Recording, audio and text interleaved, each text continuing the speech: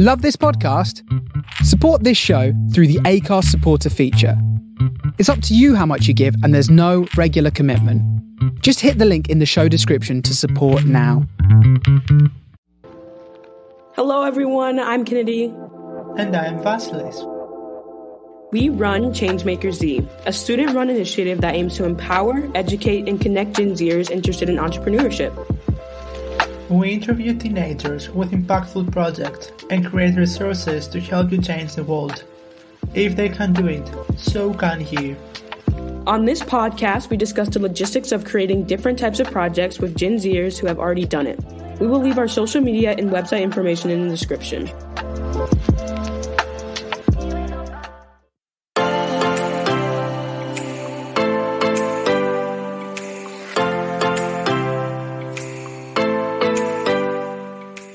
Everyone, welcome to another episode of Gen Zers to Rise. Today we have Logan Guleff, an author, entrepreneur, and chef. He won MasterChef in 2014 and was featured in Time magazine as one of the 30 most influential teens. In addition to that, Logan won a Teen Choice Award in 2019. Logan, welcome to our show. We are so excited to have you here. Oh, thank you guys so much for having me today. Yes. So our first question is, where did you learn to cook? Was it more of like a professional training, or are you just practicing on your own? It definitely was not much of a professional training. It was really just kind of me in the kitchen, having a lot of fun. I started cooking when I was 2 with my mom, and I did, morning coffee, and then I kind of kept going into, pasta, pigs in a blanket, kind of these minor dishes. And then when I was 8, that was when everything really changed for me. That was when I wrote the first recipe. And then from there, it just really took off really quick. So definitely not professional, definitely just me in a kitchen, cutting up shit, doing it. This is so amazing. It was an inspiration, you wanted to try something, and in the end, you turned it out to a career, we could say. Do you enjoy a home-cooked meal or eating out more? I definitely kind of prefer eating out. But I do enjoy eating, mom's cooking. There's something to that wholesomeness that's really delicious. But when it comes to, training as a chef, eating out is probably one of the best kind of lessons you can get. You can see how people cook their dishes, how the chefs prepare their menus, how things are laid out, flavors, and various things. So I certainly enjoy eating out quite a bit because I like to see, one time I tried this burger with this, brie whipped mayonnaise, and I was like, oh, that sounds delicious. Turns out the chef butchered it, but there's an idea there. And that's one of the things is, you just kind of steal little things from little chefs, and you think, oh, well, I tried this dish and I like this element and I like that element, so I can stitch them all together into this new thing. So when it comes to training, definitely eating out, you have to. That's kind of interesting. I kind of thought you would say home cooked meal, like it would be an easy one. But no, that kind of makes sense, though. You get to try other people's stuff and get their ideas. So you said you enjoy mom's home cooked meals. I would think the cooking would fall on you mostly. But is it still your mom? Well, mom still cooks dinner because what I do, I mainly do creative cooking. So I do, recipe development, kind of the interesting stuff, kind of the different stuff.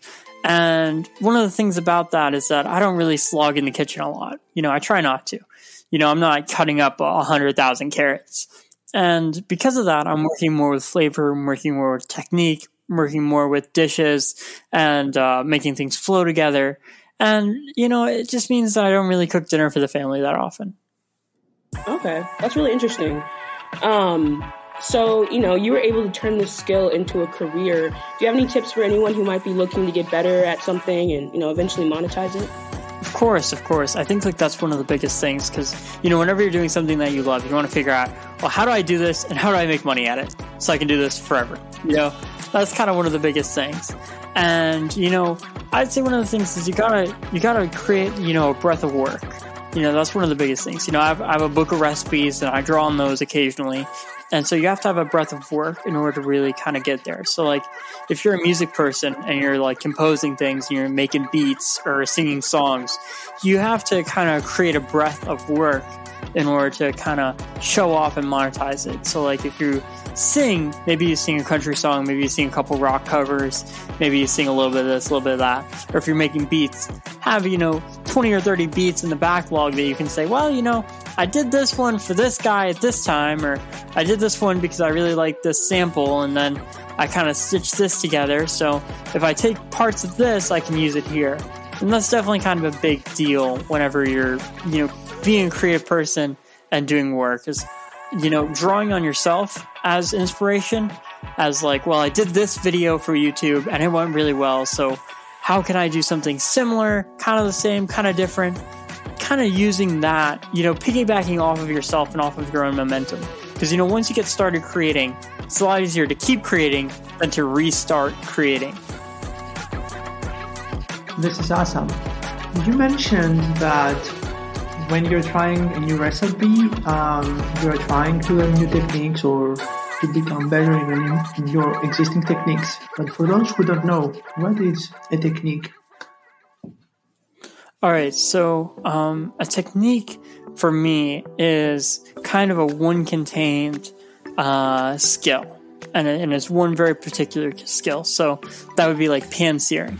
That is a technique, and usually it's a method of cooking. So pan searing, dice, rough chop, those kind of techniques require a little bit different skills from you each time you do them. So like, sous vide or fermenting, those are techniques, or confit, roasting, grilling, those kind of things are all different techniques. And also using your tools, like using the food processor properly, using, the blender properly, those are also techniques that you might think are easy, but until you practice them and until you start working with them, you realize like, oh man, I actually am not a very good blender. I might put the stuff in, but then it jams, and then it doesn't have enough liquid, and then it turns into this goop, and like, oh my god, I can't use the blender right. So there's a lot more that goes into things once you dig a little bit deeper under the surface. That's kind of a big thing about learning techniques. And, some of them, help you with others, definitely working on the stove helps you with grilling a little bit. And, working with knives helps you with working with more knives. And like, breaking down whole fish, breaking down whole pieces of meat. Those are really big techniques that are very hard to master, very hard to get into, and very hard to practice.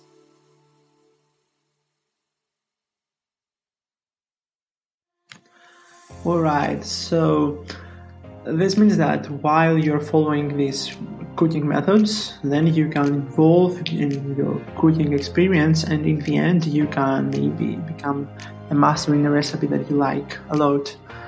I would like to ask, what is Logan's Underground Super Club? How did you get started with the idea? Yeah, for that one, that was really kind of a passion project for me of, I wanted to get some of my food out there, and I wanted to practice, private dinners. And so, that was kind of how I got the idea for the Supper Club, and making it, kind of this exclusive invite thing of, I decide that I want to cook, and I'm going to send out a couple invites, and you're either going to show up or you're not. And that's kind of one of the things about once you get to a certain point of, success, you can start doing, limited time drops of things. You can start doing very kind of specialized, fun, exciting, little mini events kind of. And, if you're into fashion or you're into music, that's, when you release, a little snippet of a song and then a whole song, or you do like a mixtape. Or if you're doing fashion, then you do like a limited run of like 200 shirts, and that's all you make. And then boom, you sell them out, and you do the limited run. So for that, I kind of wanted to bring some of the spirit of that into cooking in a new way. And a lot of people say chefs are the new rock stars, and I think if you use those kind of techniques with food, it's very successful and it's very fun. And I think that that's one of the things that I try to embody as a chef is, fun food, playful food, delicious food, interesting flavors, something new each time. And with that, you have to mold everything else around that. And so the Supper Club is kind of, a little bit of that molding of, what makes me so unique. Well, Logan, I wanted to ask you, it's safe to say that your life has kind of always revolved around cooking. You said when you were 2 years old, at a very like high level, and then you won MasterChef. I kind of like leaned away from the MasterChef questions because you won in 2014, like 8 years ago. Yeah, it was quite a while ago. It's quite a while. Like, we get it. Like, you probably are tired of like answering about MasterChef, but like, is there anything outside of cooking or like anything you want people to know about you? Do you have any other interests outside of cooking that you want to explore? Yeah, I'm always fascinated with, I always like music. I like rock climbing. I do some kayaking.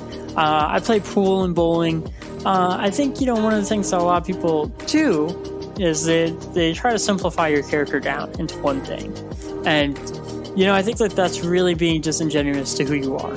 And if you can understand that that's not just who you are, then you can really evolve yourself past that and into, I do cook, but I also do this and that and the other. Or, yeah, I cook, but I also try to write novels. Or, whatever it is that it is for you, kind of understanding that you don't have to have like one focus. One focus helps. And, if you have one focus that, pays the bills, you're focused on, you're passionate at, you're good at, then you can kind of say, oh, well, I like to do this on the side for fun, or I like driving a lot, so I like to drive roads and I like cars and that kind of deal. Or, I like playing video games, but it's kind of understanding that all that you can be good at, but you don't have to make it a career. And, for me, I made cooking my career, but, I could also be a photographer. I could try to be a writer, I could try to be a musician, although I'd probably be pretty bad at it. I mean, I'm not the best, gonna be honest. I don't have the dedication, but I always think it's fascinating. And I don't think I could be a painter, so. Well, it's good to you. Yeah, I just wanted to like ask you that because it's like, I don't feel like anyone's, giving you the opportunity to really for sure. Not all you do is cook, Yeah, I mean, a lot of people think I'm just a kitchen robot that's, just 24/7, I'm like, I've got the VR glasses on and I'm just watching, episodes of Guy Fieri on rerun just endlessly. You unplugged me, I'm like, oh yeah, duck à l'orange, So I think like that's one of the things that, you have to realize about yourself and about, whoever you look up to is, they probably have something on the side that they like to do and that they're probably pretty good at, You just have to have a couple of talents that you have and then turn one of those into something more. Not all of them. Don't turn all of them. No. Don't do that. That's bad. Do not become professional in everything that you're good at. Is it too late for me to become an Olympic swimmer? I flop like a fish in water. I'm a terrible swimmer. I suck at it. I know it. And I don't even try. It's just like the spelling bee. I knew I couldn't do it. I accepted it. That's another big thing is, accepting what you can do, what you can't do, what you're good at, what you're not good at. I accept that I'm not a good swimmer. I accept that I can't spell to save my life. I accept that. But I also understand that, I'm a really good photographer. I'm a really good chef. I'm a pretty good video game player. And I'm a pretty good driver. And, just kind of accepting what you're good at and understanding it and what you're passionate about. And then, letting go of what you're not good at. Sometimes they say, well, just keep practicing, just be diligent, just keep hitting it, perseverance. After some point, you got to realize this ain't going to work. This ain't for me, So I think that's a big thing that a lot of people don't understand is, they might try to be a YouTuber or they might try to be a singer. They might, just pour their soul into one thing. And then, you just look at them and you're like, man, you're just not that good at it, but you should really be doing something else. You shouldn't be an actor. You should be, a dancer or something else. And understanding, your talents and always playing to your strengths is a big thing. Yeah, I think that's the key, what you just said, playing to your strengths. Yeah. Also, you mentioned that chefs are rock stars, and I would say that chefs are also artists.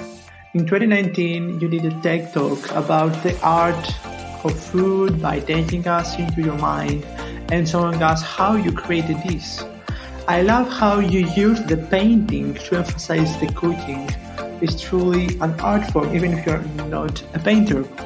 And it is so clear that you are knowledgeable about food, and it's amazing much thought and going into a dish. How was the experience? How did you come with your topic? Well, for the TED Talk, or the TEDx Talk, the thing about it was I really wanted to figure out, what was something that only I could share, and what was something that I knew that was unique, that was special to me, and I figured, the art of flavor is really one of the things that sets apart my cooking. Because I think about flavor and I think about it in such a unique way. I always try to, layer it, blend it, and also with texture and technique too. And so it's a weaving of, spicy, salty, sweet, savory, all of that into, one kind of thing. And then you add in the textures, you add in the crunchy, you add in, all of that into it.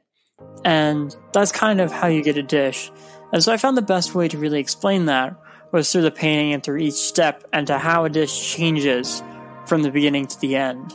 And I would say the painting isn't very pretty. Like it's kind of weird looking. It looks weird. I'm going to be honest. It looks weird, but it's really how I think about it. Sometimes some elements create negative space. Some elements provide, boldness.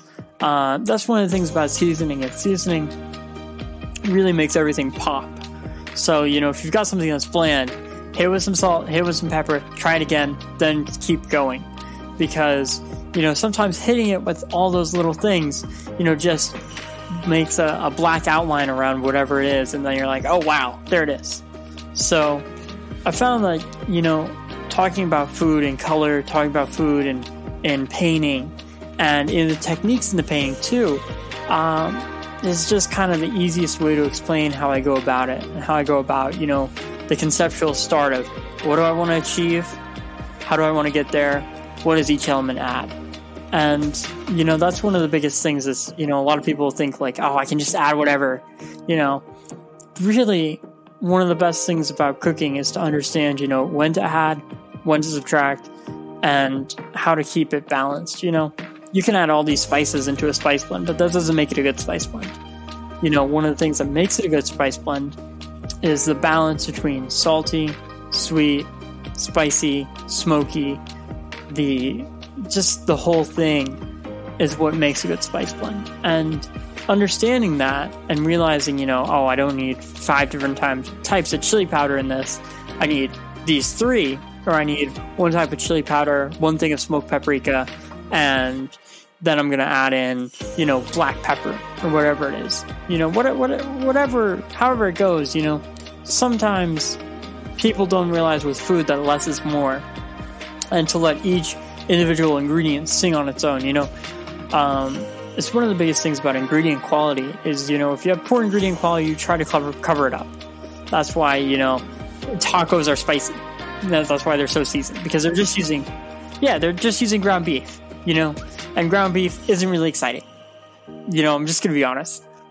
Ground beef and tacos and chili, not very exciting.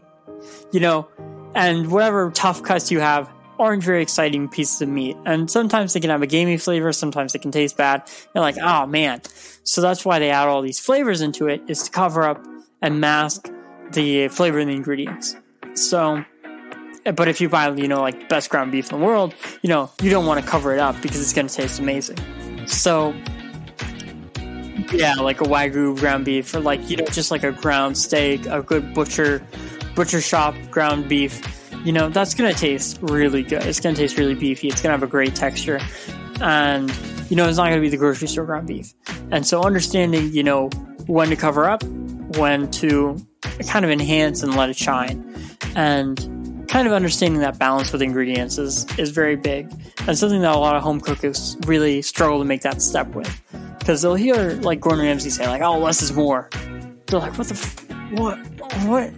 What's that supposed to mean? Less is more? How am I supposed to do that? I want to put more sides. I want to put carrots. I want to put asparagus. And I want to put artichoke. And they don't realize that, if you just understand the flavors and you understand that I want to do an artichoke sea bass, and that's it, that's really a lot better than to say, oh yeah, well, I want to do an artichoke, asparagus, carrot medley with this mango salsa, and then I want to do this roasted sea bass with, prawns on top. It's crazy. You're covering up the flavor of the sea bass. You're messing everything up. Nothing's balanced. Nothing's in the same place. It's just a mess of a dish. And understanding, dish composition is really, really important. I love hearing you talk about all these things because as a normal person, whatever, little home cook chef, you don't think about how much goes into it. Like you said, it's really a science, and it's like, I love, and when you were like describing the flavors and stuff, all I can think about is that Ratatouille scene where just in the end, and it's like burst and a burst of this. That's one of the best things to do. Is when you can get the flavors going off at the right times. Getting the flavors to travel through a dish, is really, really important. Really big, high level, very hard to do concept of getting it all not to just hit the front of your tongue, but to hit the different areas of your tongue as you eat it. And one of the things about being so deep into food is, you notice all this. So, like, I notice every single imperfection whenever I go out to eat. I'm like, well, this was overdone by a minute. That was underdone. This, you bought the wrong carrots. You didn't buy organic carrots. I can taste it. You can taste the organic? Oh, yeah. Yeah. Organic has a much different flavor on a couple things.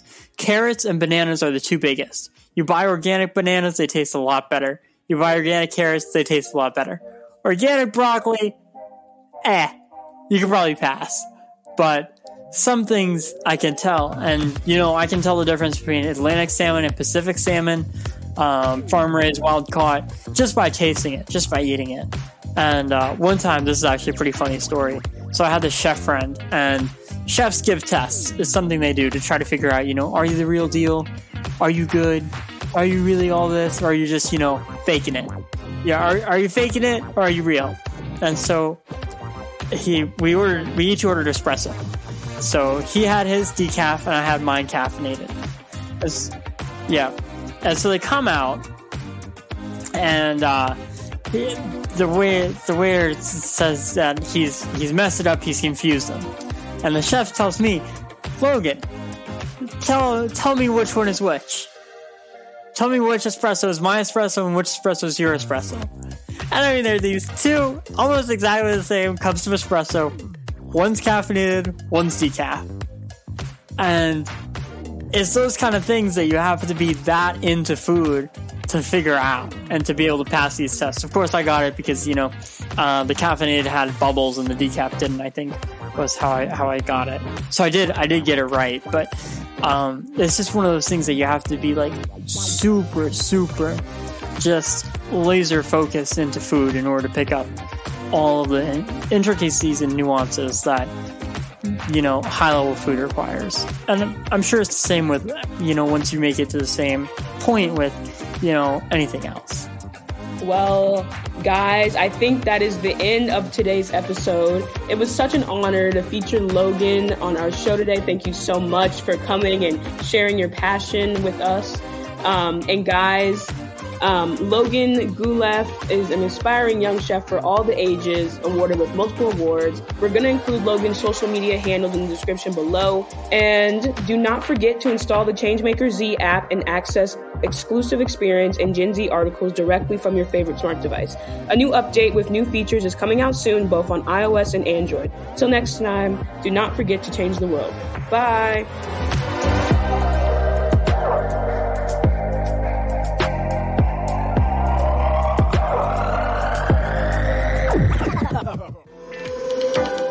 Thank you guys for listening. We hope you enjoyed our conversation. We had such a great time. Make sure to leave us a review. If you want more Changemakers content, you can follow us on Instagram at Gen Zers to Rise and on Facebook at Changemaker Z.